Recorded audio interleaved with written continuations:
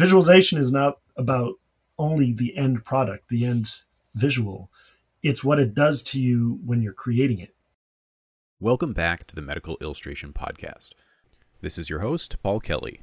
I'm excited to share this episode with you because my guest has had and continues to have a profound impact on the way biomedical visualizations are designed and produced. He is the Director of Molecular Visualizations at the Center for Molecular and Cellular Dynamics at Harvard Medical School, and the founder and CEO of Digizyme, a studio specializing in biomolecular visualizations. He is also the founder of Clarify.com, an online community for students and educators interested in scientific visualization, and the creator of the Molecular Maya Toolkit. In this episode, we talk about his early experiences with making art and how he transitioned into biomedical communications work. We touch on some history of biomolecular animation and some current issues with online image sharing. We talk about his company Digizyme, the client work he's done and some lessons he's learned, and the development of the Molecular Maya Toolkit. Please enjoy this interview with Dr. Gail McGill. So yeah, I think it would be great to start off with getting a little bit of a background on when you got started making scientific visualizations. So when did you first become involved with this? Yeah, so, in terms of actually making scientific visualizations, I would say that it was as a graduate student, at my first year in graduate school. But since I have no, kind of formal training in scientific visualization, this was the first year of my science PhD. So, I was there to do research, but, almost as a creative outlet. And I can go back a little bit and describe kind of why that happened. In other words, I did have a lot of art and music in my background before grad school. But I think, so it was the first year in grad school. It was mostly playing around with things like, the basics, Photoshop, Illustrator, but very quickly things like Flash and that kind of served as the foundation for deciding, there seems to be a need in this area, and that's very quickly thereafter we actually started Digizyme that was my second year in grad school. Okay. Yeah. Wow. And who were some of the other folks you were working with at that time? So the only folk I was working with, it's kind of funny. No, it's a perfectly legit question, but my real partner in crime throughout all of this has been my wife, Jeannie Park. So she, so the quick backstory there is that we met in college. So she majored in English and music. I majored in biology, music, and art history, and we met through music. So she's a violinist by training. I did a lot of music, a lot of singing, performance, and so that's the channel through which we met. She retooled herself after graduating from college into kind of software engineering, multimedia, and so she was kind of playing a little bit in that sense with her ongoing professional education. I was in the lab spending long hours, but missing, I guess, in a sense, an artistic or visual output to the work. And that's how we decided together to start Digizyme. So that was really it. It was the two of us at first. And of course, with most people telling us, you must be nuts, right? As a couple, you're starting a company together. That will never last. That doesn't work. And of course, after 25 years of happy marriage and a company later, it's wonderful. It's the best thing we ever did. Amazing. That's awesome. What a great story. When you were first starting out, what was some of the work that you were seeing at the time that really inspired you? Yeah. I mean, there is definitely an email I remember. The quick answer is probably at that time, in other words, early years of grad school, it was the work of Drew Berry. No question about it. So as many other people, I noticed I think it was especially the work that he was doing at the time that had been commissioned by Howard Hughes Medical Institute. It was some of his early DNA or kind of central dogma animations. And I was just blown away. I was already familiar with the idea that one could do such a thing. In other words, create obviously visualizations of molecular events, but I had never seen something where I I tend to think of him as a pioneer specifically in the area of wanting to add back some of the messiness and dynamics to molecular events that we very rarely saw before. And I think that's what really hooked me. So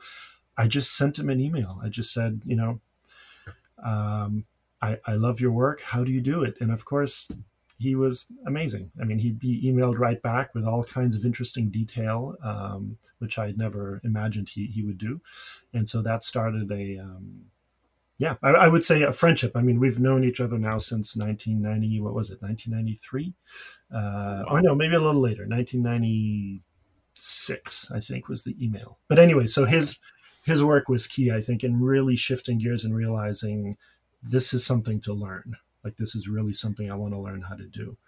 I mean, more general inspiration, as I said, comes from, I think, earlier days, because I grew up with, I guess my 1 minute summary of kind of how I came to all this is that even though I didn't grow up in a family of scientists, I knew very early on that I wanted to do science. Like, as early as middle school, biology was just absolutely my passion. So there was no question in my mind that that's what I was going to do. My dream was to come to the States. I grew up in Paris, and I always dreamt of coming to the States to do research, because that's where I read all the authors of the cool articles were MIT, Harvard, Stanford, these places that I had, I didn't know anything about. So to make a long story short, I really focused on science, but, my aunt was an art teacher who lived in Europe. And so every summer, mostly during high school, I had this incredible opportunity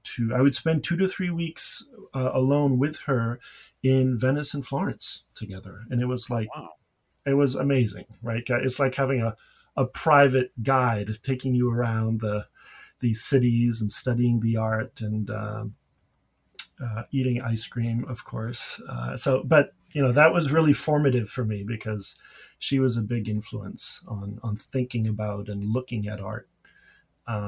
So anyway, so that bringing us to college. And college, I also, I was clearly going to study biology, but the art history and music aspects were also very much front and center for me. So in that sense, when I reached graduate school, perhaps it was just a continuation of that. I needed some sort of artistic outlet in addition to the science. Wow, that's awesome. That is so cool. So I'm immediately curious if there were any differences in the education systems that you experienced, and did you carry over any of those differences and integrate them into the way that you are doing things now? Yeah, that's a really interesting. It's a really interesting question. So the answer is yes. Growing up in France, there is such. I don't know if this is still the case, but it is a system that has such an obsession with math and kind of success through math. So literally, even though there are different what they call baccalaureates that you pass at the end of your high school years, there's kind of this big exam, and there's baccalaureate A, B, C, D, and they have different. You focus on different things, right? So baccalaureate A, for example, is literature and math. B is economics. C is math, physics, chemistry, and D is math, physics, chemistry, biology. And so obviously I was headed for D. That was the one that but what they don't tell you underneath all that, or at least the way I experienced it, is that there was kind of a ranking, right? So if you could kind of cut it in math, you would do C or D. If you weren't quite as good, then you might end up in A. And then for some weird reason, don't ask me why this is the case, but B becomes the one that's kind of at the bottom of the totem pole, economics. Again, it's completely unrelated to the actual subject matter in a sense. But so that's just to quickly say that, yeah, the system was completely different. It was very rigorous. I mean, I have to say one of the strengths of it was that it was really, it was just more hours. I went to an international school for my 13 years of schooling, where it was kind of a normal French high school in addition to 8 hours of U.S. high school classes. So they were kind of longer days, and you had to be bilingual going in. So in that sense, it was wonderful, because the hallways of the school were literally chirping in all kinds of languages. I mean, Japanese here, Italian, Danish. So that was amazing, but it was tough. And I think arriving in college in the States was quite a, I, maybe a kind of a pleasant shock in the sense that your time is much more your own. But I'll never forget my first week in college in the States. I was called into the registrar's office and they said, "Okay, well, you're a sophomore now." I was like, "What?" And they said, "Yeah, given your baccalaureate from France and what you've done, you now have sophomore status. You can leave in 3 years." I was like, "I don't want to leave in 3 years."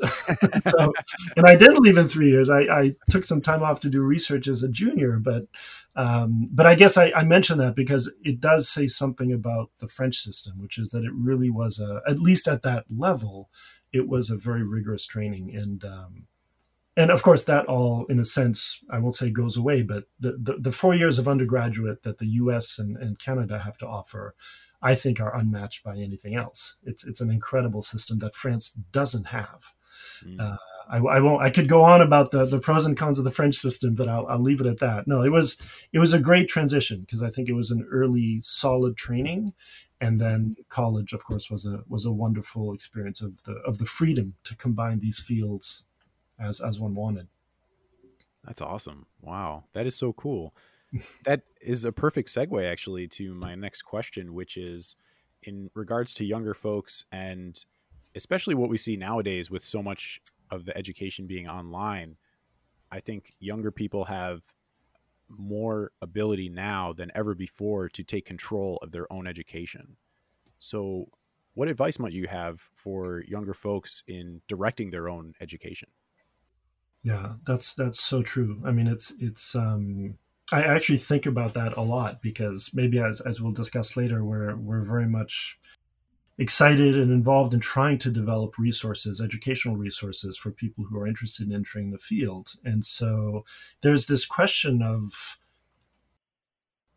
what are the critical foundations that you can only get in certain settings versus things that not only you can get on your own, but in reality, you'll probably keep picking up and have to pick up the whole length of your career, right? Mm-hmm. So things that relate to training in particular software or things like that. I mean, those are critical. You can't enter our field, I think, without enjoying software to a certain extent because you're going to be swimming in it and it's going to keep moving quickly. So yeah, I guess to answer your question, I'm biased, right, because of my own background. For me, science still a really solid anchoring in the science is critical and drives everything I do. And so I think that this is maybe related to some of the other things that I know we might talk about relating to what might you have done differently or what advice would you have given yourself, those types of things. I think for someone who is early in their career, my immediate answer would be absolutely try to go through one of the programs, the brick and mortar programs, like Hopkins and Toronto and the other. I mean, it's not a long list, but from what I've seen and the people I've met who teach there and who have been students there, you can't really do better than that. These are amazing programs, and the training that I see, the experience that students get coming out of these programs is just it's incredible. And we all see it, every year in the AMI salon. It's a very intimidating experience. It's like, it really is. Holy cow. Yeah, especially for those of us like myself who do not have formal training and are looking at what these students are being trained to do. So I think that's my first answer. At the same time, what you said is totally true. I think for there's a fair number of scientists or graduate students who will, as I think others in the field, we get emails from people who are not yet doing what we do, but who are really interested in knowing how to enter the field. And I think coming from science, what I usually tell people is that there has literally never been a better time for you to learn and transition kind of at your own pace and in a way that is not completely disruptive to your current job, if that's what you can afford to do. So either geographically or for financial reasons, you can do so much to supplement your scientific training to get into this field, that's just really exciting. And that was not necessarily the case even, I don't know, 15, 20 years ago. I mean, my entry was to buy every single Gnomon DVD that existed back then, and just that was my way through Maya, kind of trial by fire. I'll get back to that later, but yeah. So I think that go through a program if you can. You can't do better than that, but at the same time, there's so much that you can supplement that with, or if you're embedded in the science at the moment, you can go a very long way with kind of on your own steam, collecting your own resources, as well as mentors, of course. It's not all about tutorials and software, right? It's about connecting with people who can guide you both artistically and in terms of the business side of things as well.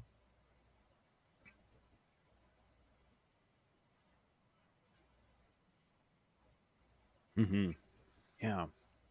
I'm also curious if when you look back at all the different pieces of education that you've brought together, was there anything you wish maybe you had spent more time on, or perhaps do you think there's a recommended order in which it's beneficial to learn some of these things?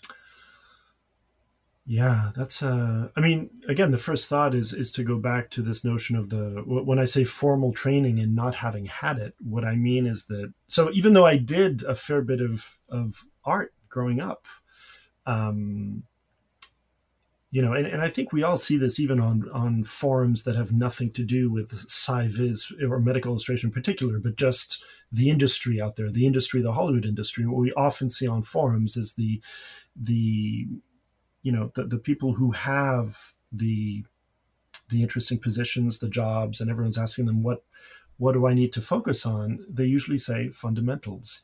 Go back and take a drawing class. Go back and learn about lighting and color theory, and all of these things that will apply to whatever output is ultimately meeting the human visual and cognitive system. I mean, those rules are pretty much I won't say all the same, but those principles are so fundamental that they obviously tie back and influence the work specifically in our field. So I think that's the first thing. I mean, but again, I also go back to the science. I mean, I think that for me, when I'm teaching, for example, Maya to graduate students at Harvard Medical School, some really, it's always so much fun because every semester there's at least a few where it feels like a mini epiphany. Like they're like, wow, this is what this I didn't realize this was the way I could mix my love of and passion for science with art, which they have some background in as well. So, but then they ask, so what do? I want to do this now. And what I tell them is finish your PhD because there is still something about that training that teaches you to be a scientist and to think about science, I think, in a way that's been really instrumental in the way that I do my work, not in science, but in sci-viz. In other words, there's a way in which you can still, well, not only read about what you're trying to explain and create visualizations of, but assess the quality of the science and make judgments about, is this a solid piece of data? Should I be showing an alternate hypothesis or model here? Things that I think are critical aspects of thinking and doing science that you usually get from kind of the extended training that you get in a PhD program. Yeah, that is such an important point because a lot of times we do see misinterpretations or mistakes in artwork that are perpetuated, right? There's, a couple stories out there. I think there was an illustrator back in, back in the day who had drawn this extra horn on a rhinoceros, and then illustrators just kept copying that illustration over and over again, and come to find out that most of these people had never seen a rhinoceros in real life, so they didn't really know what they were showing. Well, it's especially relevant. It's a really good point. It's especially relevant in a field where no one has ever seen most of the stuff we're talking about that's below, I mean, of course, if we're talking about a surgical illustration, that's different. But I'm reminded of a Gordon Research Conference that there's one in particular for people who haven't heard about this. I know this is mostly kind of the medical illustration AMI crowd, but there's a Gordon Research Conference in science, visualization and science in education, which is fantastic, which I recommend to anyone. David Goodsell had been invited to give a talk. And at that time, I think he focused on his painting of HIV. But before he did that, he gave almost like a little historical overview of the depiction of HIV and how mistakes had been propagated through textbooks, even, where it was clear that people were not creating their representations based on data and primary literature, but rather by looking at other people's artwork.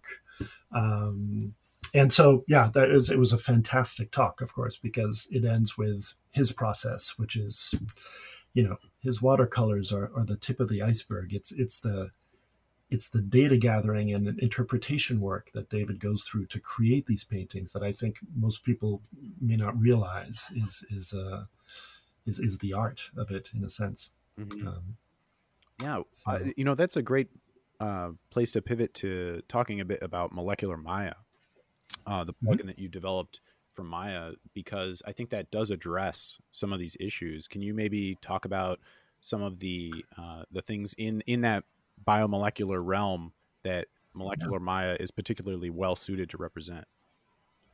Yeah, I'd be happy to. But even, if I may, just because I realize in thinking about the last few things I said, I also don't want to give the sense, or at least that's not how I think of it, of, there's scientifically accurate and then there's like not scientifically accurate. I think that's actually really hard to put things in such categories, because I think of it more as kind of a gradient that has multiple influences and forces that act on it, right? So one force is, of course, who's my audience? Right. And I would never say that it's okay to not be accurate if something is known and you represent it incorrectly, if it doesn't have an influence on whether the objective you have for your audience is going to be met, then make it accurate, obviously. There's never a reason not to in that sense. I think what gets tricky is when you have a lot of information about something, but your target audience requires you to, like good teaching, to know what to leave out, right? And so that's where we get into the difficult and also really interesting gray zone, which is, and I this is the stuff that I love to talk about with my great collaborator Jody, and some of the things we work on, which is what's that line where it's as clear as it can be without seeding misconceptions, because you've removed aspects that would otherwise be considered more scientifically accurate, but that actually start having kind of diminishing returns in terms of the impact of your visualization. So I think audience is key, but I think on the other side of things, I mean, what does it mean for something to be entirely scientifically accurate? It's just really hard to define. If it's at the limit of knowledge, it can be difficult. If there's something that everyone pretty much knows, I mean, a great example that I even see on the forum being discussed recently is always this issue of DNA, right? Is it right-handed? Is it left-handed? And a recent comment was interesting where someone referred to a left-handed helix, and someone jumped on and said, yes, well, it's true. It's not often the most common form, but it does exist in nature. And that's a fair point, right? So again, what's the context? What are you trying to teach? Who's the audience? Anyway, it's a gradient of accuracy, and it's hard to kind of point fingers in a sense. But to get back to your question, sorry for the roundabout, No problem. But yeah, so I mean, I think the goal, or the philosophy behind Molecular Maya, or at least what it is now, because at first it was completely, just the need for a better tool for our own production to just, we want to leverage the power of this great software, in this case Maya, but it's the same for C4D, Houdini, Blender, 3D Studio Max. It's regardless of your package of choice. I think our desire is to then be able to have access to the wonderful data sets that come to us from the life sciences. And so back in the day, not to like age myself here, but there was like one tutorial in this magazine, I think it was called like High End 3D. It doesn't exist anymore, that Eric Keller had written, where there's some floating meld script that was here. Actually, Drew used this even. And then there was some other meld script that, would put particles on the atomic coordinates. And then you had to kind of figure out what to do with it. That was one path. Another path, of course, was to go into one of the packages from the scientific community. So Chimera, PyMol, VMD, build what you want to build, and then pray that there's some sort of, .obj export, and then, or VRML, and then you'd be left with, a 1 gigabyte mesh of a honking virus in Maya. Oh. Where you could barely move the thing around, and you hadn't even built anything yet. So yeah, that was the context for building this. It was, if we can get this data in kind of natively, wouldn't that be wonderful? Because then you can make all of the decisions about what geometry to build and how to move the stuff using and leveraging the power of Maya. Mm-hmm. So to make a long story short, I mean, basically back in, I think it's 2006 now is when we started thinking about building this.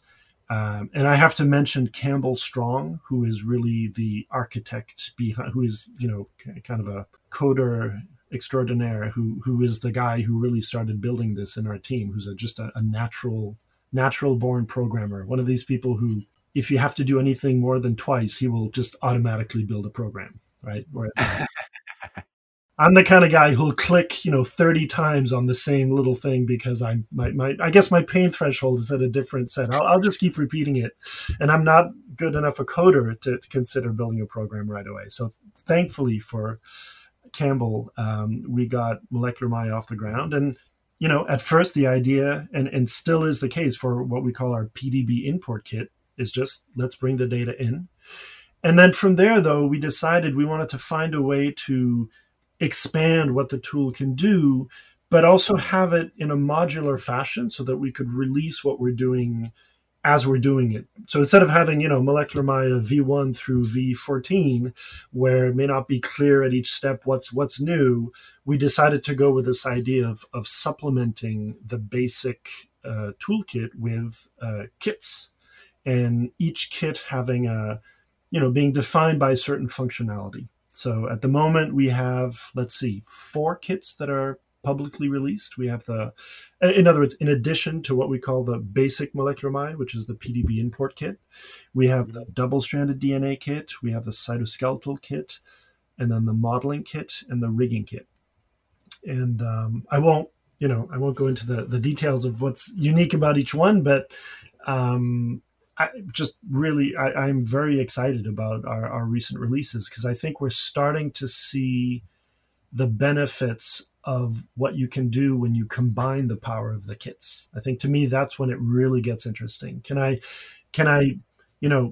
quickly solve some pretty challenging molecular modeling problems in the modeling kit, save out my own brand new PDB that any other software can now read, by the way. If you want to take it back into Chimera, go for it, But can I then take that PDB that I just modeled that has all the domains, based on primary structure and et cetera, and now taking it into the rigging kit, literally click a button, and using what we already get from molecular dynamics topology and force fields, can we basically leverage that to then have all of the ways in which the molecule move at least respect things like bond lengths, bond angles. In other words, can we limit the number of mistakes, in a sense, that one could make by pulling and stretching these things so that I think that was kind of the philosophy behind the rigging kit, which is let's give it an armature, let's give it a rig that is born out of what we know to be molecularly correct. Now, having said that, I also don't want to overpromise. This is not molecular dynamics. And again, I won't go into the details of that, but we're not. There's no solvent forces. There's no electrostatics. There's none of those forces that the much more high end and kind of expensive computationally simulation programs do. That labs actually use to predict molecular behaviors.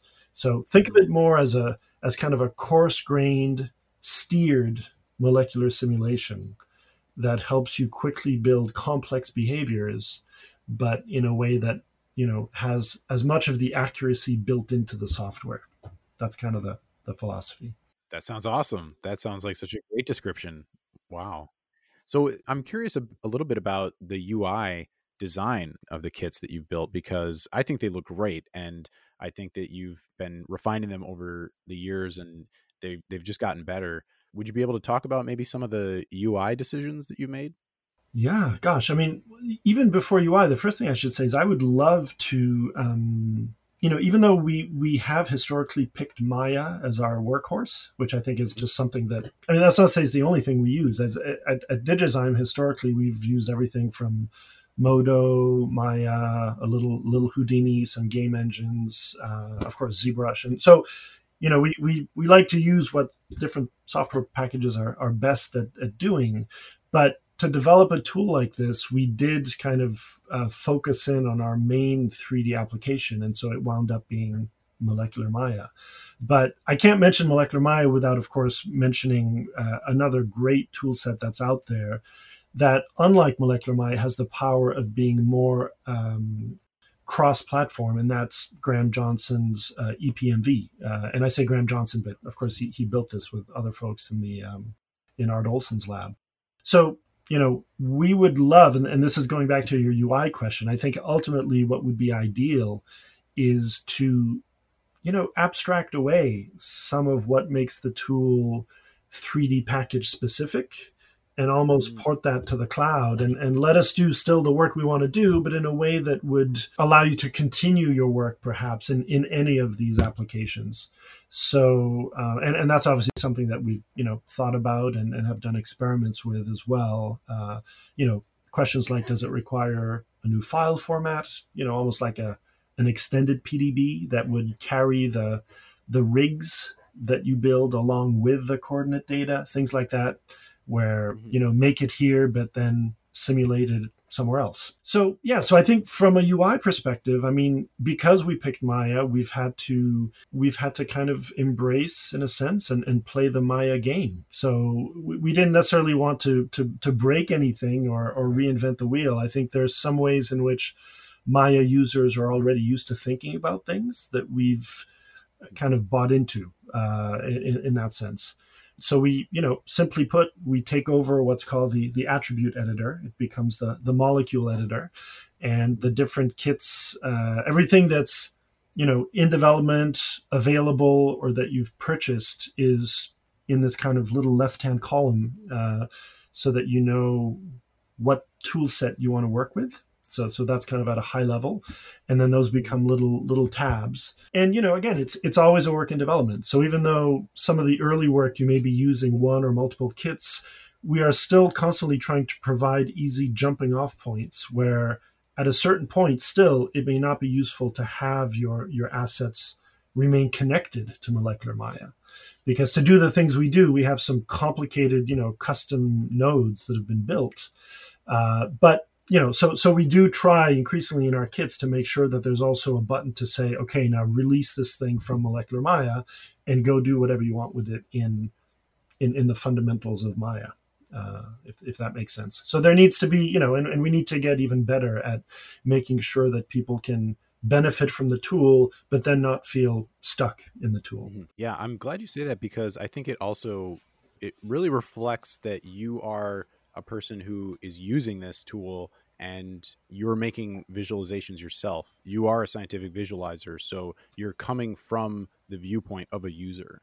Yeah. And that really translates in the way that it's designed and the way that it behaves. Well, that's nice to hear. And I guess I didn't mention this, but I really, usability is a big deal. because Molecular Maya it's not just intended to make people's lives in the field easier, although I certainly hope it does that. And I'm thrilled when I see people like, Drew Berry incorporated into his workflow now and others. But it's just as much about lowering the learning curve for, again, some of the graduate students I teach, people have never touched Maya. In fact, this is not super common, but there are instances where I've wanted to test how far can I really go with this thing. For example, I had a few sessions with high school students in local schools where we spent a morning building viruses together. And these people have never touched 3D. They don't know what a virus is.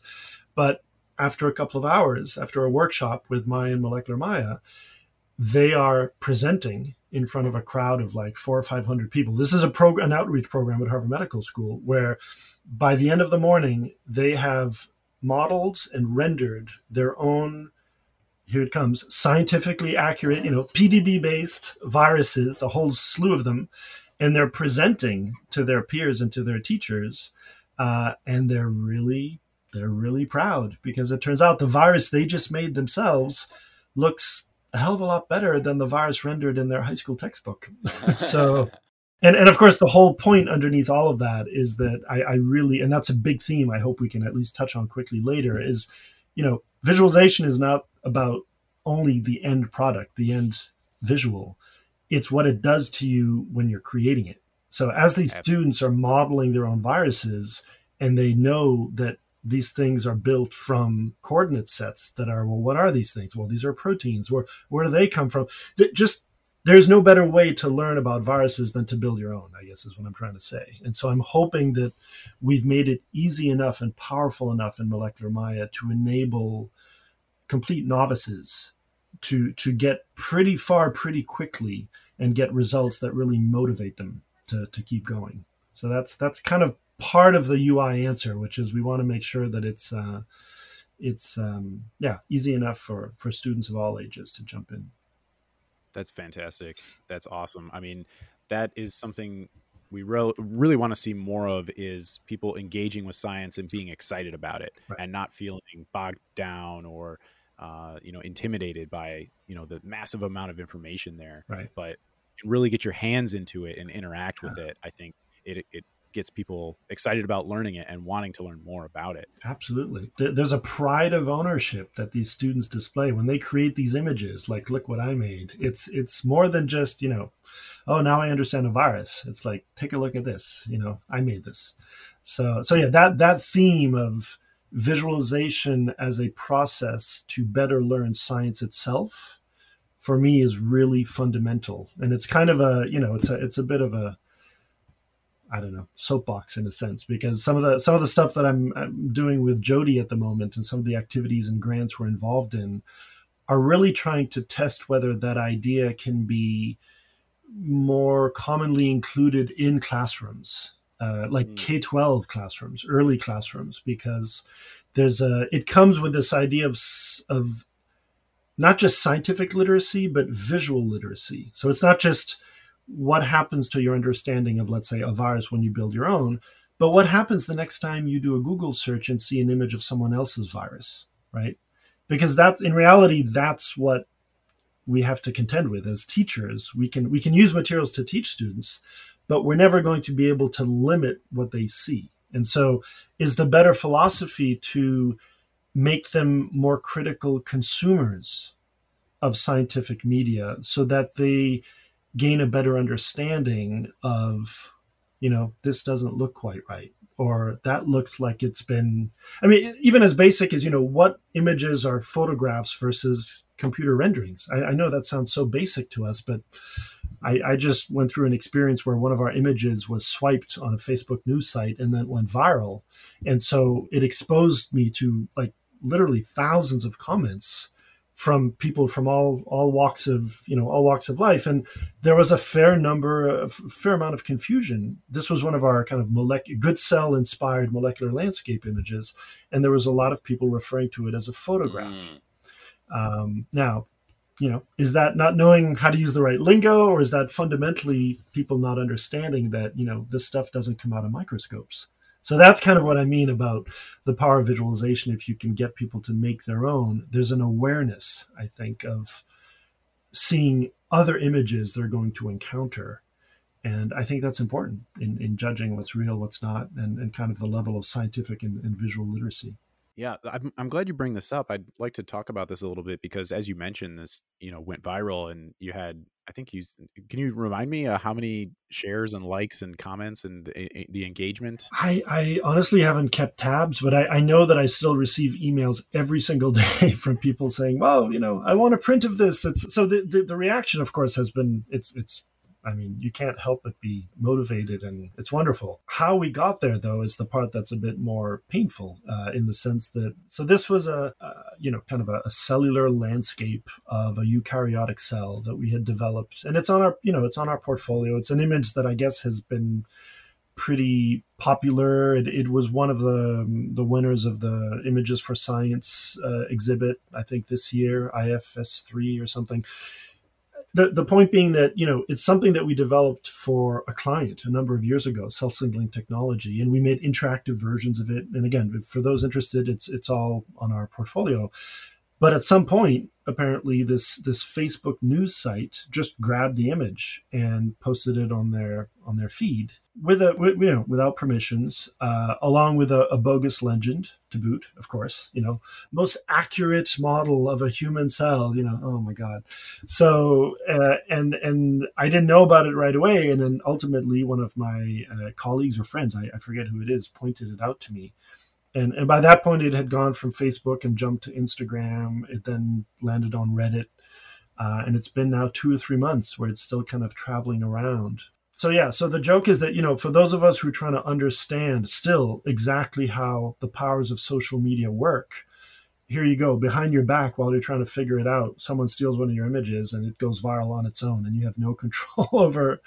The only thing I could do is jump on these forums and try to answer as many questions as possible and kind of not redirect the attention. But what bothers me the most, I think, is not necessarily that people don't know who made it, although of course we're proud of our work and it is important to us, but it's that it starts to propagate misleading information about the science itself. I think that's the part where I just get really excited, and I just want to rectify that. So I think that's what I tried to do. Yeah. Yeah. No, I'm glad you bring this up because this is definitely an issue, I think, especially in our field.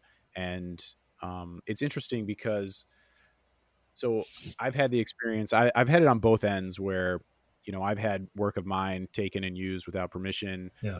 I've since I'm still sort of trying to figure out how I feel about, the resharing of images. And I'll even say, I occasionally have seen something on Twitter or, a news site, and I'm like, oh, this is so amazing. I want to share it. And I do. And then I have that instant regret. I'm like, oh no, did I just contribute to this problem? Right.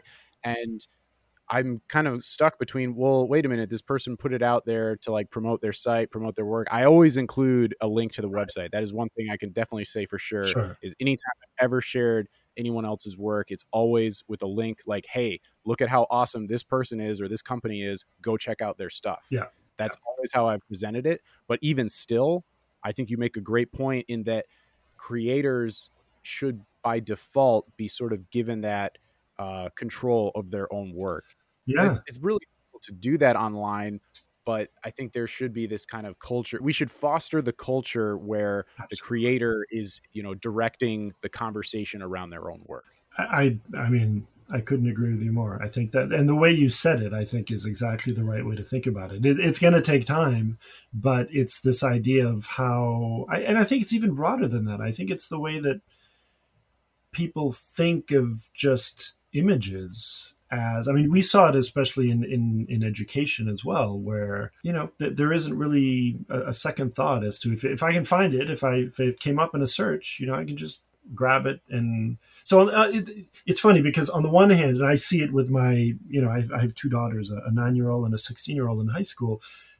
I see, for example, how, and this is a good thing, they're taught about things like the idea of plagiarism, right? Early on in school. So, text, words, be careful. What does it mean? But images, what that's like totally different somehow, right? So even though there's all this emphasis on plagiarism, and at least I feel good, the little side anecdote is my 9-year-old Clara decided to start a school newspaper a few months back, and she has a Zoom every week with her co-author girlfriends. She's in 3rd grade, right? And so this last Zoom, guess what came up? I literally eavesdrop, and they're talking about credits for images. I was like, yes, like that's if it can start that early, and of course I'm sure she's aware of it because she's swimming in imagery because of the household she's in. But why not? If we talk about plagiarism and in essays and things like that, there's no reason why people shouldn't consider the effort of making visuals and what it means. I think that the issue of thinking that we're going to control it, though, is in my mind almost not a secondary question, but a separate one, because it would be great for these things to be released into the open, at least by their owners, by their creators. What happens to them afterwards? Even once they have been, I will say, correctly released, meaning with the right legend, with the right information, that's the realm where I think we're always going to have to, I hate the word accept because I don't want to be kind of, fatalistic about it, but it's going to go beyond boundaries, I think, regardless of the controls and the culture around it. It's yeah. Well, and it also speaks to, the remix or the photo bashing, tendency, like those art forms. I mean, they are sort of art forms unto themselves, right? I think if you're grabbing artwork and, mashing it up and making something new, it gets really cloudy as to like when you've created a brand new piece that's a unique thing unto itself versus have you just sort of like, recycled other people's work. It's cloudy, quite common in like the CG VFX world where they'll just go on ArtStation or Reddit or wherever, just grab tons of images. Pinterest, I mean, people just go through Pinterest and just grab stuff and mash it together. Now, if that is to build a concept or to further the development of an eventual separate piece, I think that's different. That's cool. Especially like if we're talking, this is all in-house. Like we do this at work all the time where we will just grab images to like slap together a storyboard to show each other, like or a style board or look at color palettes or inspiration for Exactly. And there's great tools for that. I mean, they even have tools specifically for doing that kind of work. But when it comes to especially anything to do with money, anything to do with am I selling this or profiting off it or running ads on it, page being posted, anything to do with money, you got to make sure it's legit. For sure. No question. And I think that's a really good point you make about kind of just kind of the cultural attitude around reuse of materials. It's really tough. I mean, we try to, for example, when I mentioned our cellular landscape image, I mean, I love to and make sure to include with that image the fact that I call it our good cell landscape, because I love the idea that perhaps if someone encounters our image, it would entice them to go and check out the master's work. and so it's not a matter of stealing or hiding. It's more a matter of, if you've been inspired by someone else's work, say it, refer to it. It's not a theft. It only kind of broadens the phylogenetic tree of, artistic influences in a way. Yeah, 100%. I mean, that was even something we had done with one of our TVA Surge videos where we were looking at references and there was an illustration by Lydia Gregg that we loved. And so we mentioned like we were inspired by this look and aesthetic that she had, even though our animation didn't really look anything like her. I was going to say, right. But just because we mentioned her, it helped, her like notice us and we had a nice friendly exchange. Yeah. And that's something I would love to point out to folks is that there's actually you're better off crediting people and giving due credit because you can then start a dialogue with those folks that you've been inspired by. Yeah. Yeah, and even, I mean, God forbid, even if the person you're referring to who inspired you, I mean, maybe the thing you make is not something they like, or that, but that's a whole separate, at least there's there's the link, and it's acknowledged about where you were, what inspired you, and then of course what you did with it is yet a separate conversation. But yeah, I mean, I've had, it's not just images. I think even in the realm of things like training and educational resources, I think we've certainly had experiences where entire concepts were lifted and then just presented as entirely, look what I made. I'm like, really? Yeah, That's the that tutorial is, you took in my class like 8 years ago. Really? That's now so that sort of thing, which is just that I think too is bad. key Yeah. for entry level folks to know that all those tutorials that you've been following to build work off of, guess what? Everyone else in the industry has seen those as well. Like, Right. when you have a piece in your portfolio that was just basically followed the steps, like everyone knows where you got that from. Right. Everyone knows what tutorial you watched. Yeah.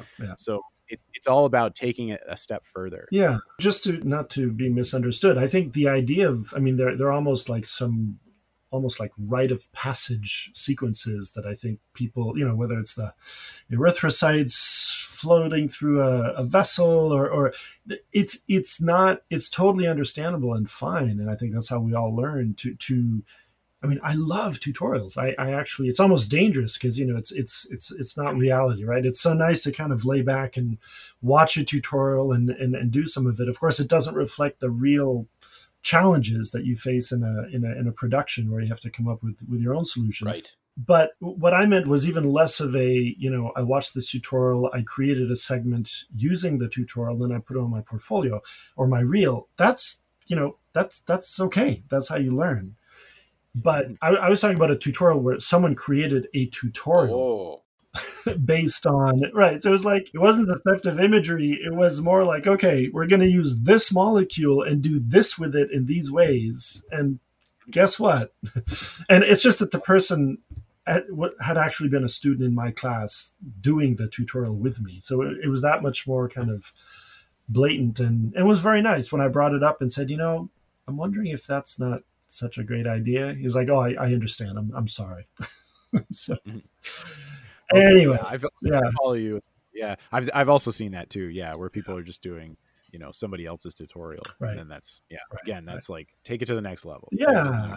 And frankly, it's probably, I mean, the thing that I find one of the most fun and exciting things I realize over the years that I enjoy in this field is knowing when and how and creatively how to adapt tools, powerful tools that were never meant for the work that we do to solve scientific visualization problems. To me, that's why I love creating educational materials and tutorials, is because it's just frankly, it's almost just an excuse to spend more time problem solving and kind of sharing that, right? So is, how do you rig a molecule? Is a joint chain the right way to go? Well, I don't know. That's a unidirectional typically thing. Well, molecules don't really have like et cetera, et cetera. I mean, you get my point. There are all kinds of fun challenges that the science brings to you. And then the challenge is, what are pieces of the toolkit at my disposal that I can use together in new and creative ways to solve this challenge? And I think we all, that's, all of us go through that on a daily basis. So going back to this idea of, the tutorials, one of the things I think is great about putting tutorials out there, and which also serves in getting people to sort of understand that ownership, is you're demonstrating the amount of work and effort that goes into making the work that you do. Yeah. Right. And I think that's always sort of a challenge, is for people to know and to understand how much time is invested in creating these images. What are some of the aspects of your previs and development and production that are frequently misunderstood or just not known about? Yeah. So if I understand your question correctly, now it's less of a kind of within the industry, but more kind of vis-a-vis clients or people who commission the work and partner with you to create a visualization. Is that what you mean? So Sure. Well, I guess just anyone who is not yet familiar with right. the production process, but that definitely translates into client work. For sure. Absolutely. For sure. No, and I think my guess is that is I mean, yeah, after I think about this all the time, because anyone who is, I mean, either doing freelance or running a studio or a company, and present always at the point of client communication and exchange and managing the process, it's just something that I think about all the time, because you try to constantly improve, obviously. And I think now, after about 20 years of doing it, I think I've gotten better at it. But at the same time, I'm noticing that there are some aspects of it that either I can't figure them out yet, or there are just some kind of irreducible variables in the chain of production, pre-production, production, where and I'm talking about when you talk early on with a certain group and you do your best to not only communicate to them what this is about, but also how, in a sense, they're going to have to behave to get the most out of their project. And that's, I think one thing you do get, or at least I know for myself, I've gotten better at, is that instead of almost having like a punitive tone, like I use the word behave, you want them to understand that these are rules that we've learned that will give you a better result, right? So it's not just that if you don't behave and we have 3 additional iterations and your profit margin just went out the window. Obviously, you don't put it that way, even though that's, of course, what will happen. It's more that, and it's silly stuff. But again, I think the way these things are worded and presented will go a long way. One of the first basic things I tell new clients who are not very familiar with the process is that, let's say someone wants an animation. I try to tell them, you're not buying an animation. And I kind of, I almost let that hang so that I kind of surprise them. So they want to know, like, what do you mean I'm not buying animation? You're not buying animation. You're buying a creative process. And you've chosen us to navigate that process with you. Nice. And why is that so important is because the focus on how you get a successful output is how you navigate the process. This is not, an area of let's say the software industry where, there are projects where you can list a number of very specific specs and then hand it over and say, go build this. And someone will, whatever, in C++, go build a program that does this. That's not how this work is, right? It's much more complicated than that. And so the only way that we arrive at the kind of the birth of what needs to come out on the other end, and that is successful, is to navigate this process. And I think that's probably the single, most basic, but also most powerful thing I can kick off that process with, is to make them realize that. So I think that's just an example. I mean, there are many other. That's a fantastic answer. Well, I think one becomes more and more. I wouldn't say that I particularly enjoy the sometimes navigating that process, because you are kind of a herding. I mean, you're trying to remain open, of course, and make sure you do understand and keep telling yourself, okay, so this is the audience. These are the key objectives. Avoid the technical seduction of this solution. Avoid the eye candy seduction here. So you're trying to keep yourself in check, of course. But at the same time, I like to think that, people come to you and want work done because they already have a sense of the kinds of design decisions that you do. I mean, they've already seen your work. They have a sense of, and so part of it is getting them to trust you, to kind of make certain decisions for them that they may not yet see, or that some pieces of the pre-production pipeline are harder for novices to see. I mean, we talk about that a lot. The idea that we go through, storyboard and style boards and scripts and animatics and play blasts and blah, blah, every step we can to try and limit, right, the amount of change that needs to happen at the expensive end of production. But at the same time, I'm constantly reminded by the fact that, we are all particularly good at understanding what will be born out of a storyboard, right? We can read a storyboard. That's part of our own literacy, where if you're showing a client a storyboard, they may not exactly be seeing what you're seeing, right? So that little red arrow, which shows that the camera rotates in this way, we understand that language, but part of our responsibility, I think, is to also inform the client as to what this medium is meant to achieve. Definitely. And so it's this. I mean, again, I'm anyone who's gone through this themselves knows this is nothing new. It's just that it's kind of it's an art to kind of navigate it in a way that you come out with something you're very happy with on the other end. It meets the objectives of the client. It's something you're proud enough to consider including in your portfolio, because God knows there's plenty of work we all do that never makes it to our portfolio because the clients with whom you worked didn't kind of go in the directions that you had hoped. And that, of course, you come out the other end also with having at least made enough, financial gain that you can not only support yourself, but also have a little bit of breathing room to invest in directions that you think you should be going next. I think that's the way to think about it, right? I mean, I think most of us enter the field not to obviously to get rich, but rather to have the incredible luck of spending time doing what we love.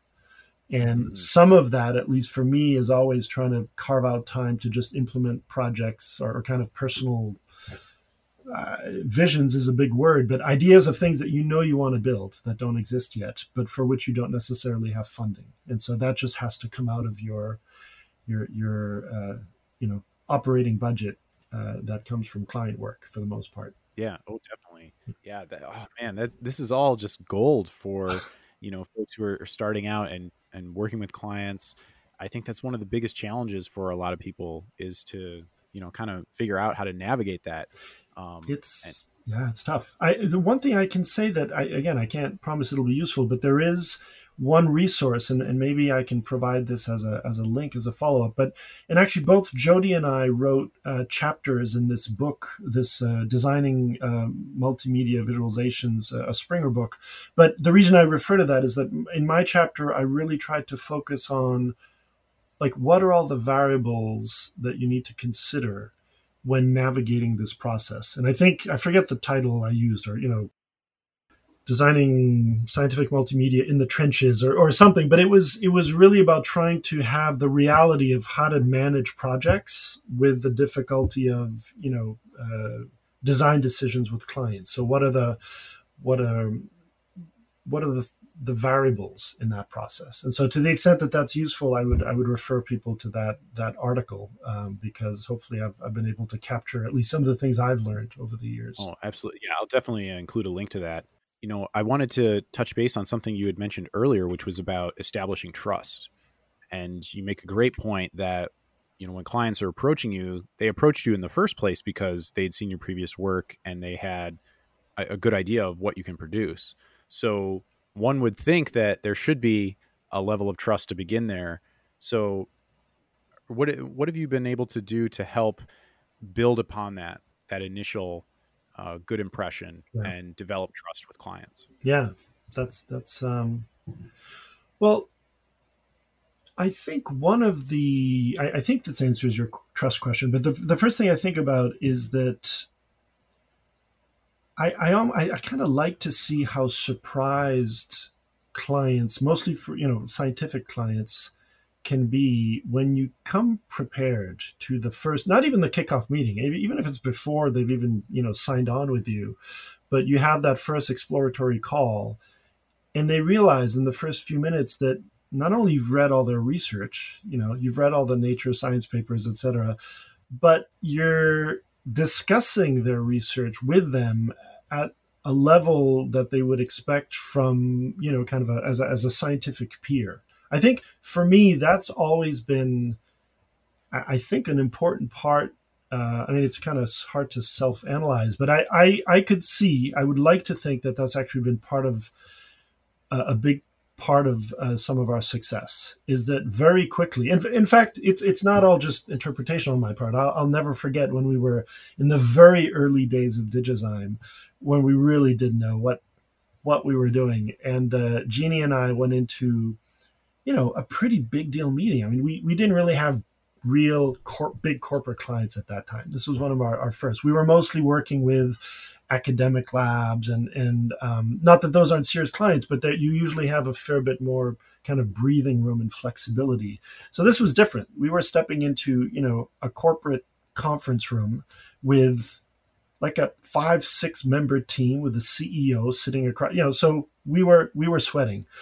And yeah, I guess two quick anecdotes from that meeting. I'm kind of, smiling at myself the more I think back on this. The first anecdote is this, which is we had already done a fair bit of stuff, I guess. And so much so that we had brought in, a whole bunch of like a folder with transparencies with printouts of basically our portfolio. So we walked in, we sat down and we started talking and, that was great.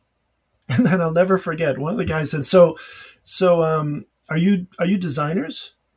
And, the knee-jerk reaction actually for both of us with Jeannie, we said, oh, no, we're not, no, yeah. And then he kind of furrowed his brow and said, well, wait, so all these samples you just showed us, who made those? I said, oh, we made them. And so he kind of looked at us like we were dummies. And he said, so you are designers? And then we had kind of this quiet moment and we said, yes, we are designers.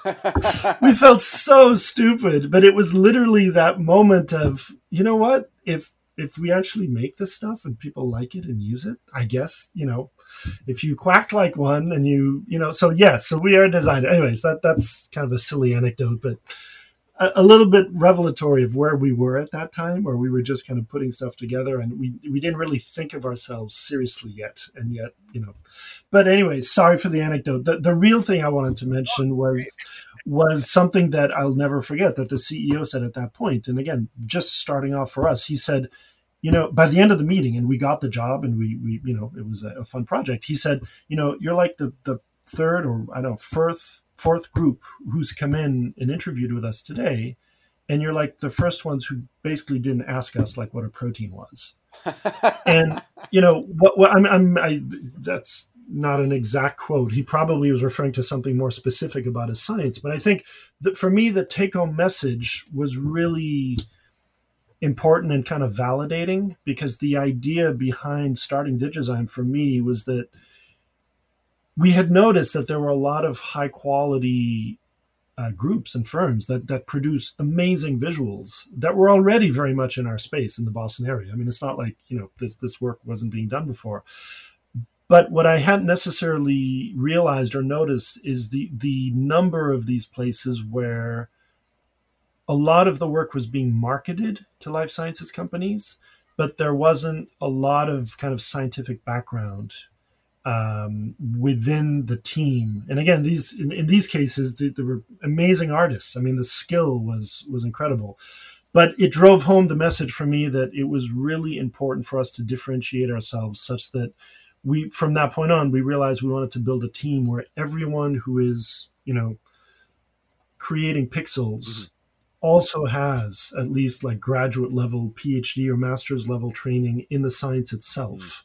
And not just scientists collaborating with artists, because even though that's a model that's wonderful and has led to incredible work, in my experience, you can't quite tackle the same types of topics, or at least with the same level of detail, unless those skill sets are really merged together. And I think that's why, a group like the AMI and the kind of training that the programs that feed into the AMI is so unique. It's because people are really not just collaborating with artists or scientists, they are truly dually trained scientist artists. And it makes all the difference.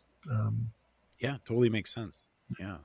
I mean, I'm preaching to the choir now, so but yeah, so to get back to trust, I think when you walk in and within the first few minutes, the person realizes that they can have a really serious and kind of creative scientific discussion with you, where you will sometimes intentionally, ask them questions that are problems with their research, in a nice way, in a good way, but where you say, I had this experience just the other day where we're starting a project with a company doing work in the DNA damage repair genomic instability space. Okay. And, they're using resources, cell lines that are supposed to be completely isogenic, where the only difference between this cell line and this cell line is the mutation in a single gene. But all these genes are genes that are in the genomic instability DNA repair pathway. And I said, isn't that kind of a problem if you have mutant genes that by definition lead to genomic instability? How can you say they're isogenic? Sorry to jump into the weeds, but it's just an example of engaging people with some of the interesting science that's specific to them. It immediately switches them into a mode, I think, of trust as to whether or not you're going to be able to understand what they do, and then at the same time, understanding the audience and the learning objectives, be able to kind of pitch visually the science at the level at which the intended audience is supposed to get it.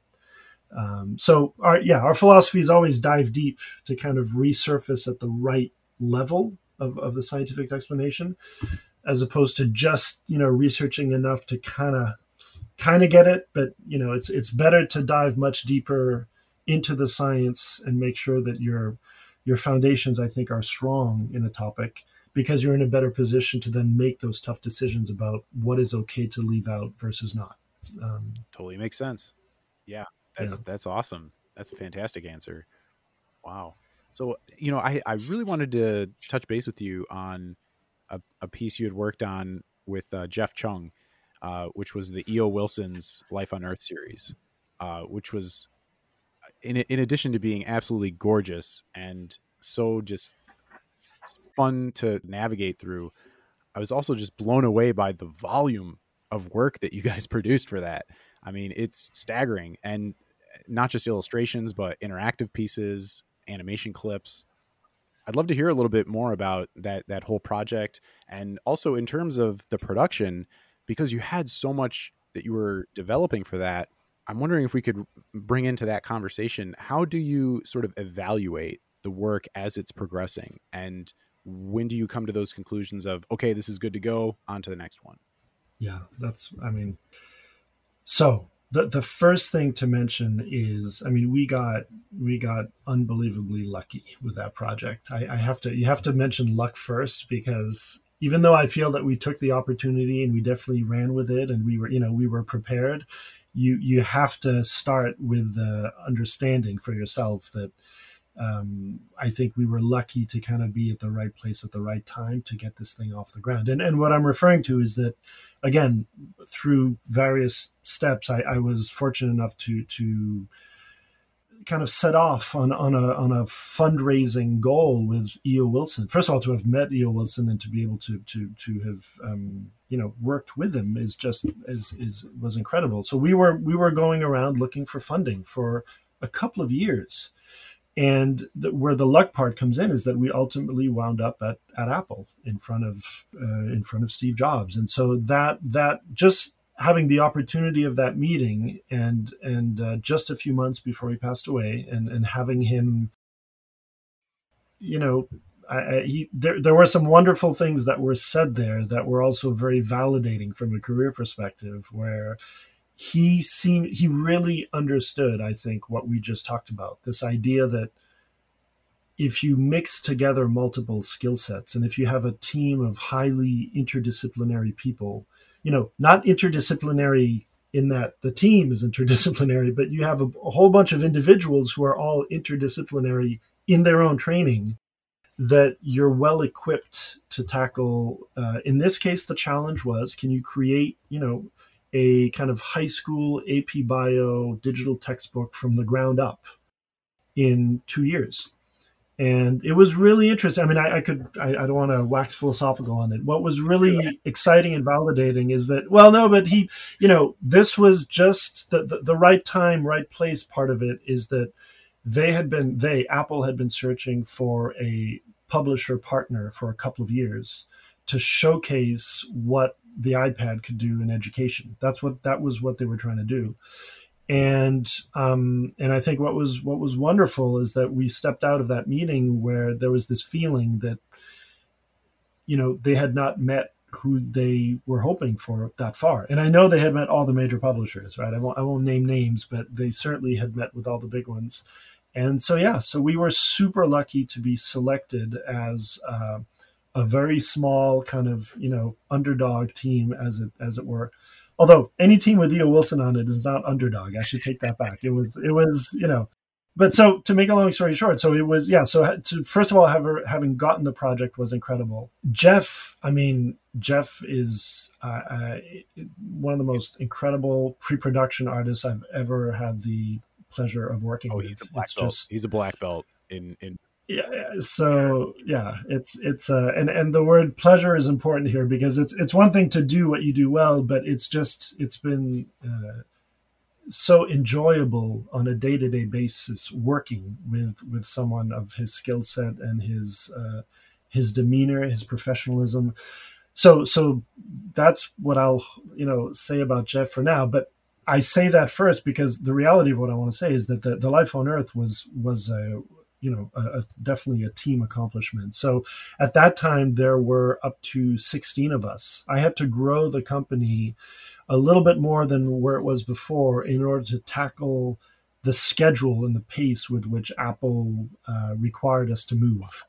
So Jeff was a critical part of it, but I could go on and list many of the amazing other people who were with us: Eric Keller, Evan Ingersoll, Dan Nowakowski, Jonathan Kao, Sepideh Hashemi, Jeannie, of course, who was the kind of lead design coordinator and iBooks author person.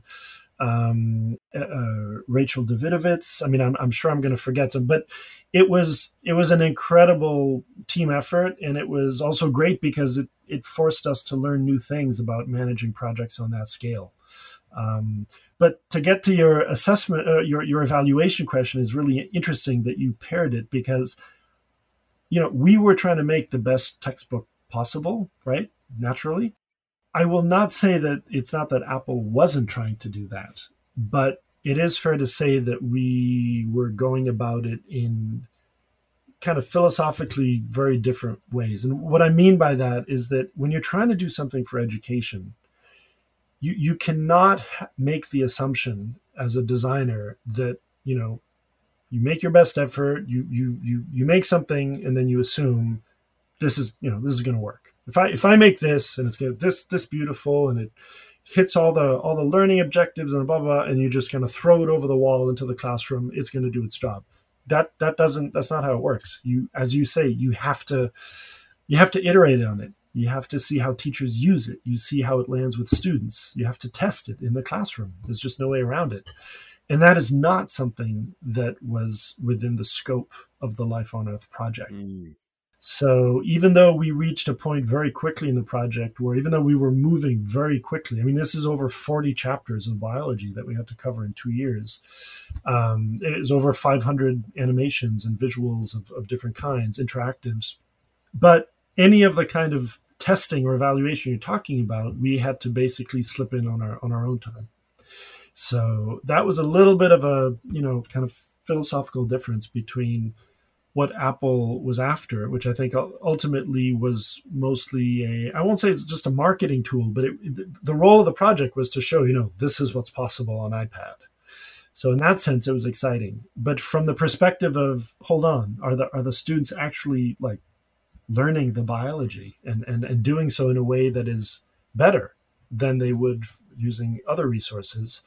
That's something that is that's too bad. That I wish we had that was more a part of the project. And how to do that is a whole separate conversation, and one that actually Jody and I are really interested in. Yeah. Right. So this notion of, I mean, you can do everything from a survey style, or you can use the tools that Jody and I see and have tried to deploy. And I say Jody and I, but she's the one who's really the leading that effort in the best way. And I'm talking about the methodologies that we see in the learning sciences or in even the cognitive psychology field, where people are relying on things like eye tracking and other types of testing methodologies to really get at the bottom of like what are people, how actually people are consuming this work, because they say one thing, but then the data can tell you something different. Right. And so it's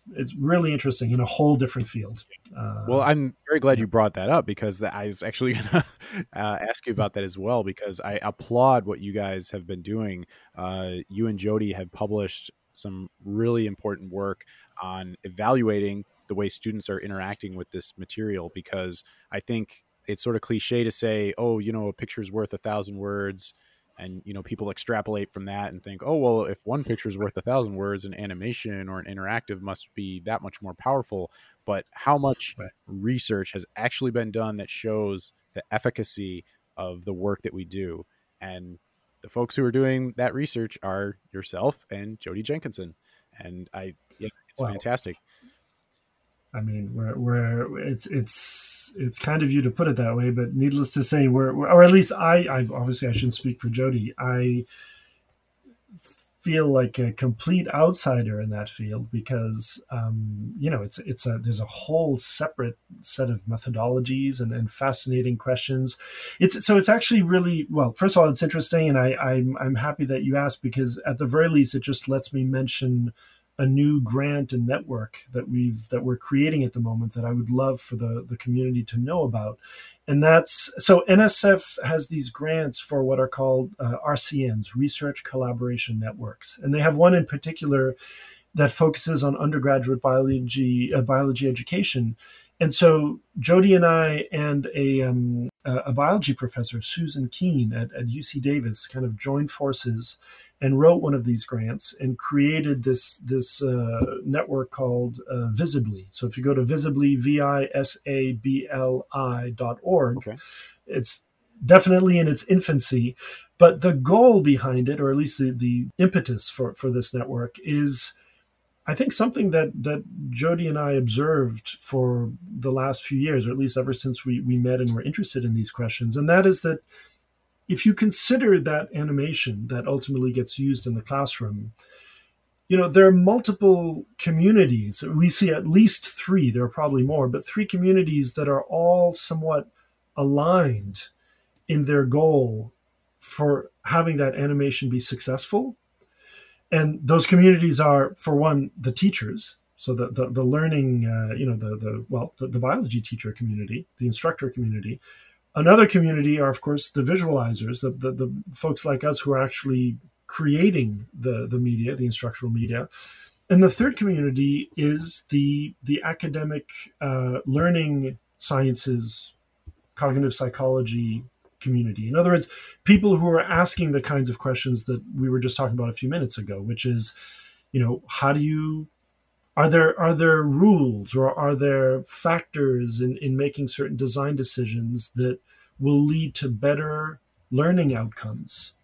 Not just, more engagement. Like if you make it prettier and will you engage the students more? That's great. That's also very important. But it's a different question from, do they actually understand the science better? And how do you measure those things? So those 3 communities, it seems to us, are all interconnected in their desire to create better instructional media, but they never talk to each other, or almost never. So these are pretty much completely siloed communities.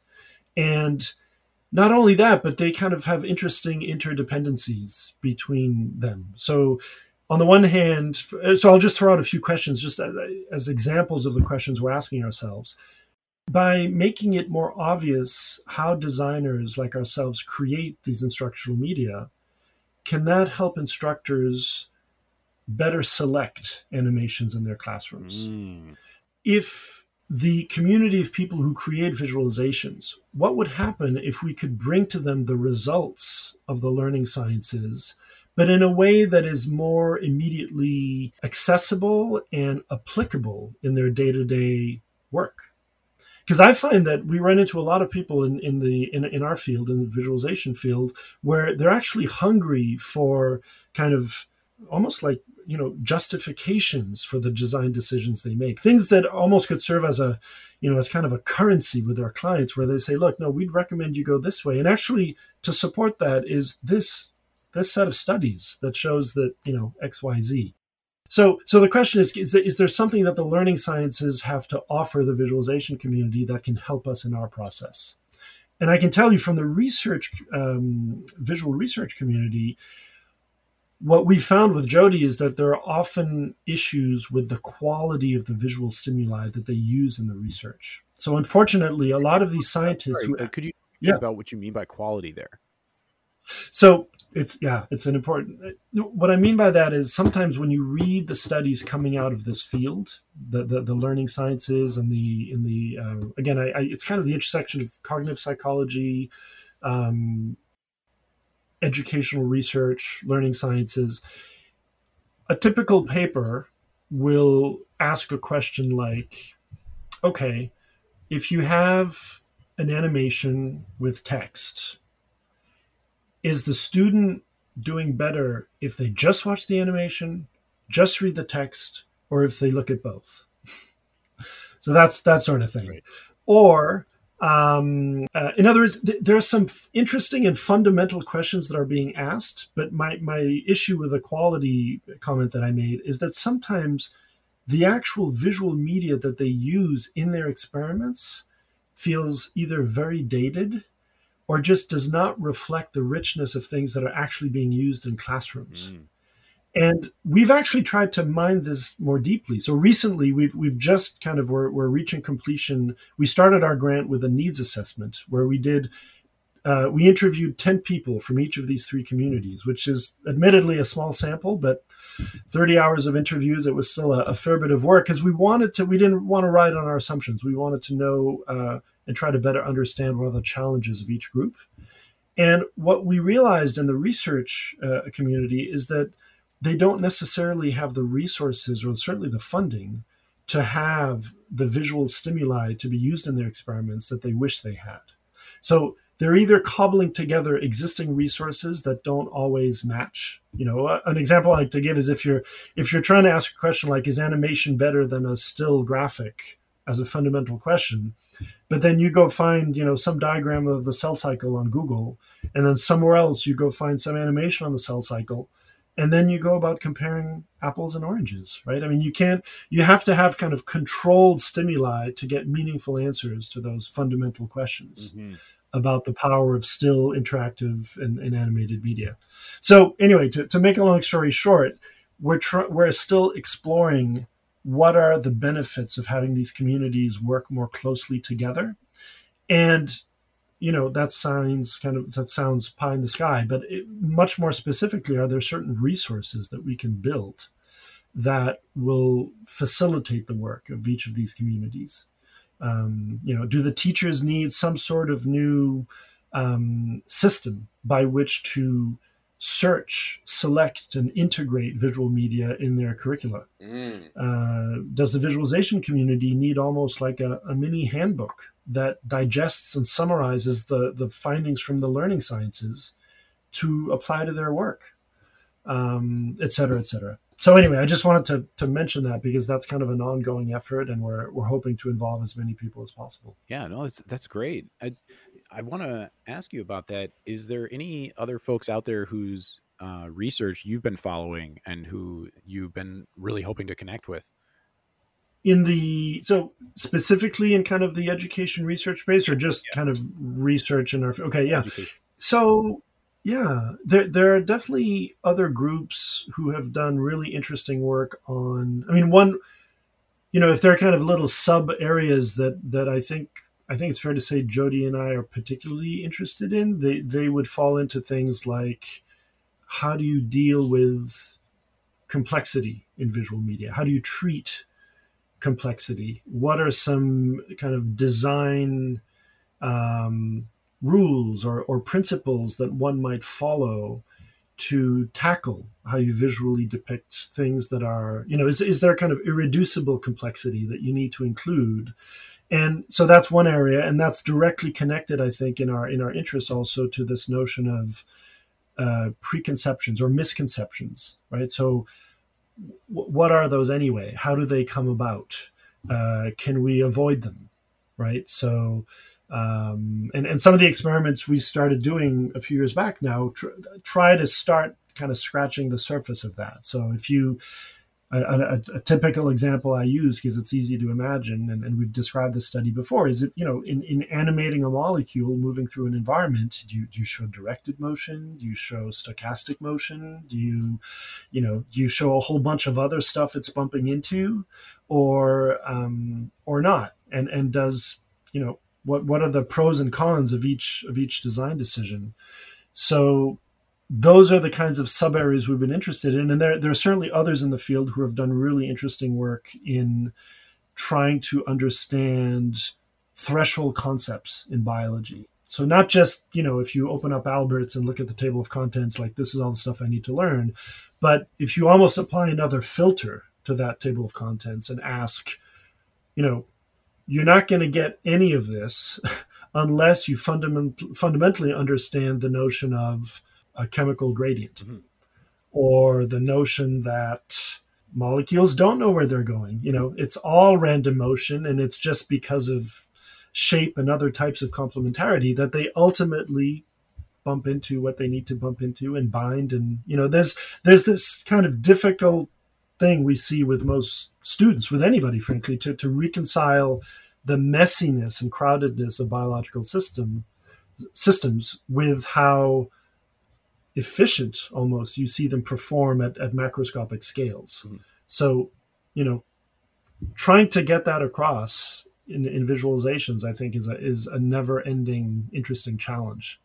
So that's kind of a little bit about the interesting or the parts that we're interested in our research, and of course how technology can help remedy that. So a recent study that looks at that is the idea of using kind of adaptive learning trees, where, adaptive learning is not a new concept. Obviously, that's been deployed and is a powerful idea. But, to what extent can visuals play a role in that, right? So if a student has a misconception, what happens if you show them an animation that visualizes that misconception to them?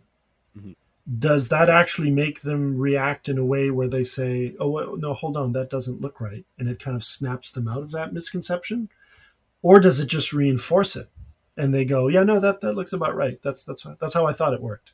So, little questions like that. And we're finding some, pretty interesting and sometimes shocking results, like the fact that in a recent study that we did with the University of Toronto undergrads, 83% of biology undergrads think that molecules have directed motion. Right, like a consciousness too. Like some sort of Star Trek force field emitted from the receptor that gets the growth factor to 83%. And that was, some studies suffer from a very low N, right, where you ask like 20 people, and then this is like over 1,000 undergraduate biology students in this study. And man, you told us this amazing fact once in a presentation at BMC about what's the number of times a molecule in a cell will touch every other molecule in the cell. Do you remember what that? I do. And, we were talking about proper reference and credit. And, I'm just now grabbing the book off my shelf, which is, of course, The Machinery of Life by none other than David Goodsell. I believe I swiped that straight from one of David's chapters. In fact, I found it. Here it is. This is from the chapter 1 introduction of this amazing book that everybody should own, The Machinery of Life, right? Second edition. David writes, on average, though, it will only take about a second for those two molecules to bump into each other at least once. In other words, there are other sentences around it, but this is on page 6. Last paragraph. So yeah, this notion that in this incredible messy soup of billions of molecular entities, each one will encounter every other one at least once every second. That's amazing. I never get sick of just pondering that, even just on my own. Like even just saying it to yourself is enough to give you goosebumps, right? Yeah. It's like, wait, really? It at least reminds you that, yeah, our senses or our intuition of the temporal and spatial scales that we're dealing with are completely out of whack with what we're and it's the same thing at the other end of the spectrum, the geological evolutionary timescales, where we also just don't, we can say things like, yes, dinosaurs went extinct 66 million years ago, and it's like, what's 66 million years? Yeah. Oh, those right? numbers are so hard to visualize. Yeah. So here's a fun project for the stuck-at-home pandemic parents. Or you don't need to be a parent. It's just I happen to be motivated by, again, my 9-year-old. We picked the longest distance between 2 points in our apartment, we happen to have this long hallway. And we measured that. And then we taped together all these pieces of paper to stretch over that distance. And then we took 4.5 billion years and we divided it by that distance to create kind of a physical timeline of Earth. And then we used kind of blue paper to show all the years during which life was still in the oceans, and green paper. So that project, talk about a sense of scale, was amazing. I mean, I knew kind of how it was going to turn out, but when we actually built it together, it was mind-blowing. Because when we went to the point of putting humans on it, it was that tiny, it was the width of the little, pencil mark at the very rightmost edge of the last piece of paper. Yeah. It was like, that's humans. And when you see that, you're like, okay, I think I get it. Like we have, so it's another one of those things where, the more we can kind of come to grips with these quantities that we deal with in science that are just really tough to communicate to students, but a lot of fun. That's a great, I think I might have to try that part. You will not be, it's guaranteed to be fun because it will change the way you, one thing you'll realize, sorry, I could go on about this, but I'll just, one finding, I'll call it a finding, as if we discovered something new. One realization that struck me for the first time that I did not expect is how early life appeared. You tend to think of this notion of, the chemical conditions were right, but it took time for stromatolites and the like, we're talking 3.8, 3.9 billion years ago.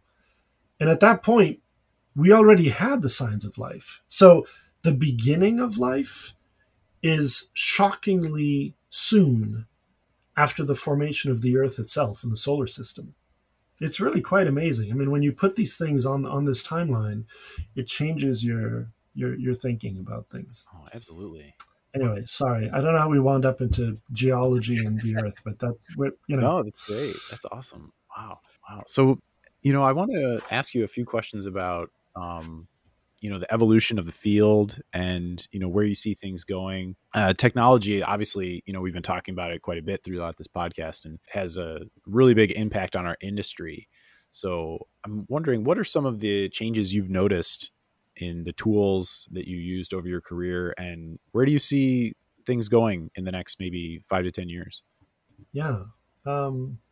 Well, it's really exciting, and of course, it's very challenging because we're all operating at the intersection of fields that are each themselves evolving incredibly quickly, right? I mean, it's one thing to just be a scientist and have to keep up with everything emerging in the life sciences, but if at the same time you're trying to follow everything happening, at SIGGRAPH and the entertainment industry and the software industry, I think that's what makes it so exciting, frankly, but also kind of daunting.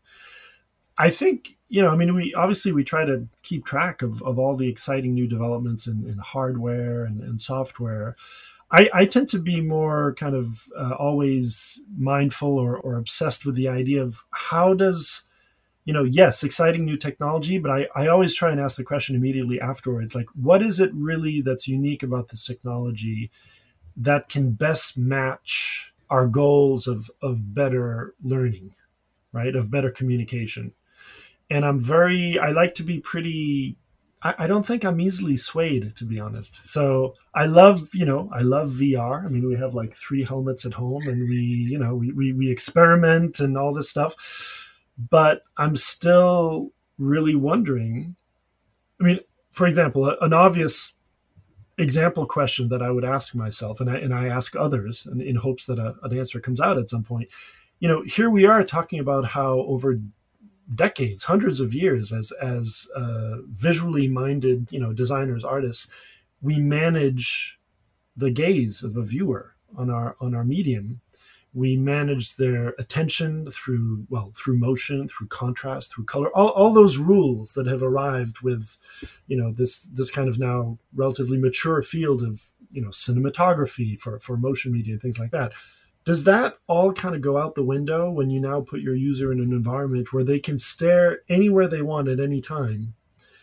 So, they may be looking at, 3 o'clock, and the important part of the polymerase reaction is happening at, 8 o'clock. Mm-hmm. What, so I know that sounds very kind of silly, stupid, but it's that kind of question that I ask myself, which is, what are the unique affordances of that new medium that we should be mining? Mm-hmm. And what are the parts that we shouldn't necessarily be, what becomes more excitement of new technology and kind of eye candy? So I think that's more of I won't say a criticism. It doesn't really answer your question. I think there's a lot of exciting places where we see the field evolving. I think, one thing that more specifically we're interested in and we're starting to develop in our own productions and hopefully will make its way sooner than later, even in the software that through Molecular Maya. I think really an area of interest is this kind of, I guess I would call it like agent-based systems, right? So systems where you have a certain number, usually a large number of evolving entities that have certain rules applied to them. And depending on those rules, you can observe emergent behaviors. So it's not just like simulations, because we all use simulations in our, in our particle systems and other things in our visualizations. I think it's more, one example, just again, to be specific, at the moment we're developing part of an animation which shows the assembly of the AIM2 inflammasome. It's a AIM2, there are different flavors of inflammasome, but one of them, and it's kind of dynamic assembly of fibers upon fibers upon fibers. It's this really complicated system where we could have either just built the animation, and that would be challenging enough, but instead, Jonathan on the team, who again is this unbelievable coder, decided to build a tool that just builds the animation for you and for which you have control over all the variables. It blew my mind when he showed me what he was up to. So it's this kind of nested upon nested upon nested. We were talking about the levels this morning. There are like 5 or 6 nested simulation systems that let you control which domain interacts with the DNA first. And if you have enough of these domains floating around, they will then create a complex upon which then another dynamic fiber will grow. Again, these ideas are not novel. Others, and I think immediately of, for example, the book In Silico that Nick Woolridge and Charles Lumsden and Jason Sharp. Thank you, Jason, of course, at Axis, wrote over a decade ago now, right? So exactly that, kind of this exciting exploration of how can we make the software not just build the visualizations, but how do we start to embed some of these behaviors that can generate the molecular complexes and reproduce their molecular behaviors automatically and in a way that you have iterative control over that. So anyway, that's one area I think of, just because it's so recent and it's something we're in at the moment, is to keep exploring that intersection of the power of kind of the tools that the entertainment industry gives us, but building more and more biological relevance inside them so that we can start to visualize things that, it's very interesting that neither the entertainment industry, of course, visualizes because they don't understand the content, subject matter, but also that the scientific community is not necessarily visualizing themselves because they don't have the same level of software and visualization expertise than people in our field do. Mm-hmm. So I think that's an interesting intersection where we really like to work there. Yeah, and I think also of our current SARS project, which I hope is a reflection of that. Yeah, I wanted to ask about that. The work that's coming out these days, it's amazing to see what people have been able to put out for helping the public to understand, and also for scientists to communicate with each other about the COVID-19 virus. What are some of the things you've noticed and some of the things that you would like to see done as this whole situation unfolds? Yeah. Well, first, it's been amazing to see I think the way not only the scientific community, but also our science visualization community has rallied and kind of joined forces and shared resources. And I think that's amazing. And I think because I sense that for most of us, I know it's certainly the case for us, these are not always, paid client projects. These are a kind of labor of love kind of thing where in addition to your heavy workload, you're trying to, so I think that's my first reaction. For us, we've tried to, at the same time, because so many people are doing work on it and understandably are wanting to get a handle on it, we've really tried to focus on an area that we feel others have not done as much in, that leverages what I hope are kind of existing strengths from our past work. And what I mean by that is the complex choreography of how the spike transitions from its pre-fusion state to driving the membrane fusion. So what we've seen a lot of, and it reflects some of the data that came out earliest, is, what does this thing look like? What does the virus look like, but also what does the spike look like? But the vast majority of everything we've seen is the spike in its kind of dress rehearsal state, in its pre-fusion state. The things that it does in order to actually drive infection and membrane fusion are really complicated.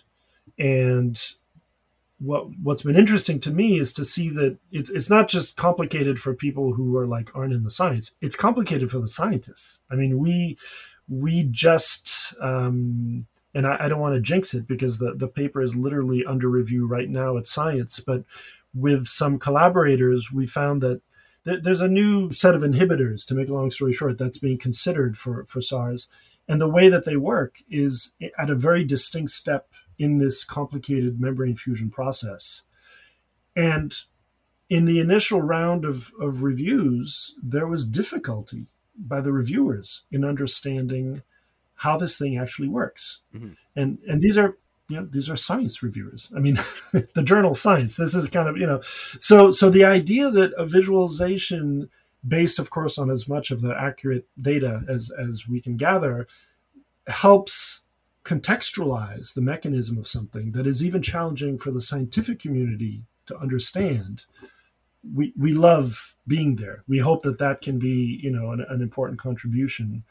And I'd like to think that the tools that we built, the Molecular Maya tools, have really greatly facilitated the simulation that we were able to make, which is this complex choreography of the spike unfolding and refolding many of its domains in ways that are really hard to animate by hand. I mean, these things are literally protein folding transitions, like alpha helical transitions and things where you can get the domains to move, but you also need everything that's attached to the protein on either end to travel with it, right? So the membranes are moving together as the protein is bringing them closer as it's refolding. It's a fun challenge, and I think for this point in time, the modeling and rigging Molecular Maya kit, we couldn't have done it without it. It was really instrumental in pulling that off. So we're still developing that project. Our end goal is to create an interactive visualization that not only shows the process, but that allows any viewer, including scientists, to stop at key points, key interactive points, to really learn about and interrogate, like, hold on, how did you build this model? Like, why is it moving like this? I want that data to be embedded in the visualization itself, mm-hmm. so that it's much more transparent why it looks the way it looks.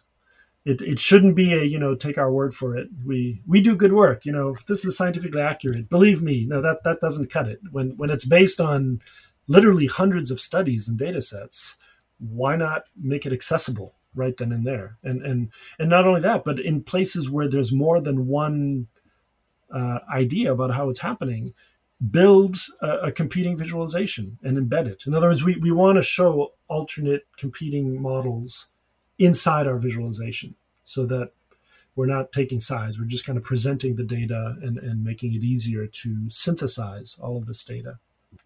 Yeah. Well, thank you so much. This has been fantastic. I think the contributions you've made to the field are evident. They're so just everything that you've been doing over the past, few decades is really been felt throughout the entire industry. And I thank you so much for taking the time to speak with me today.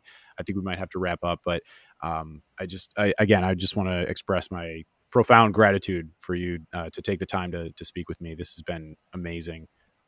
Well, it's really, first of all, thank you so much for your comments. It's thrilling to think that. I guess I'll just end by saying that as someone who is not formally trained and who has not come out of one of the programs, it's been incredible to discover the AMI and to interact with other peoples in this field, because there's such kind of a camaraderie that has been evolving that I think is just wonderful. There's a lot of support in the field. There's a lot of people sharing what they do. And so it's fantastic to know that if some of what we do is helping in that, it's great. And, thanks for the opportunity to share some of these thoughts on the podcast. I'm really excited to see how this podcast evolves, and I'm honored to be part of it. So thank you. And a big thank you to you as well for listening. I hope you got a lot out of this episode. I know I did. Be sure to check out the show notes, which provide links to several of the topics we covered. This was a wonderful privilege and experience to have this conversation with Gail. And I'm looking forward to sharing more conversations with the amazing folks who make up the illuminating and breathtaking work in the medical illustration industry. So until next time, stay tuned, stay safe, and stay up.